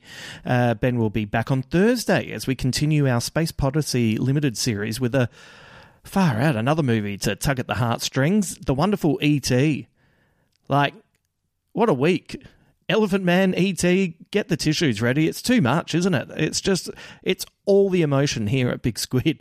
Thank you also to Ryan Leon for being our patron for this episode. If you'd like to have access to extra material and podcasts, head over to Patreon and look up Big Squid Justin Hamilton, and you'll find a tier that suits you. If money is tight, and it has been a really full-on couple of years, and I completely understand that it just might be a bit too much for you to make a commitment to, but sometimes you might like to contribute. So, suggesting us to people that you think might enjoy the podcast is always really helpful, or even leaving Big Squid a top review at Apple Podcasts or wherever you listen to the show. It all helps. It's all appreciated. Please don't go out of your way if, things are a bit tight. I will be back this week, as I said, with Space Odyssey, and also remember the Cameron James podcast for all you Patreon subscribers is dropping tomorrow. That's on Wednesday, and maybe I'll be able to squeeze out. It just depends. I'm trying to squeeze out another little bonus mini episode with reviews of Belfast and Last Night in Soho. So hopefully I can just get on top of some work things this week and have that ready for you. So there might even be an extra podcast on Friday. So keep an eye out for that. Let's finish today with a quote from John Merrick. I sometimes think my head is so large because it is so full of dreams. Until then.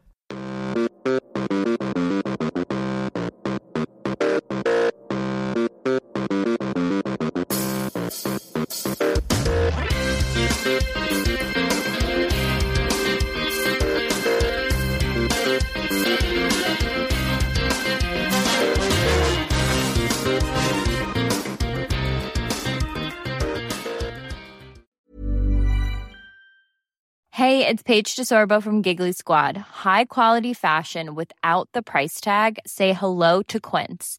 I'm snagging high-end essentials like cozy cashmere sweaters, sleek leather jackets, fine jewelry, and so much more. With Quince being 50 to 80% less than similar brands. And they partner with factories that prioritize safe, ethical, and responsible manufacturing. I love that. Luxury quality within reach. Go to quince.com/style to get free shipping and 365-day returns on your next order. Quince.com/style. Planning for your next trip?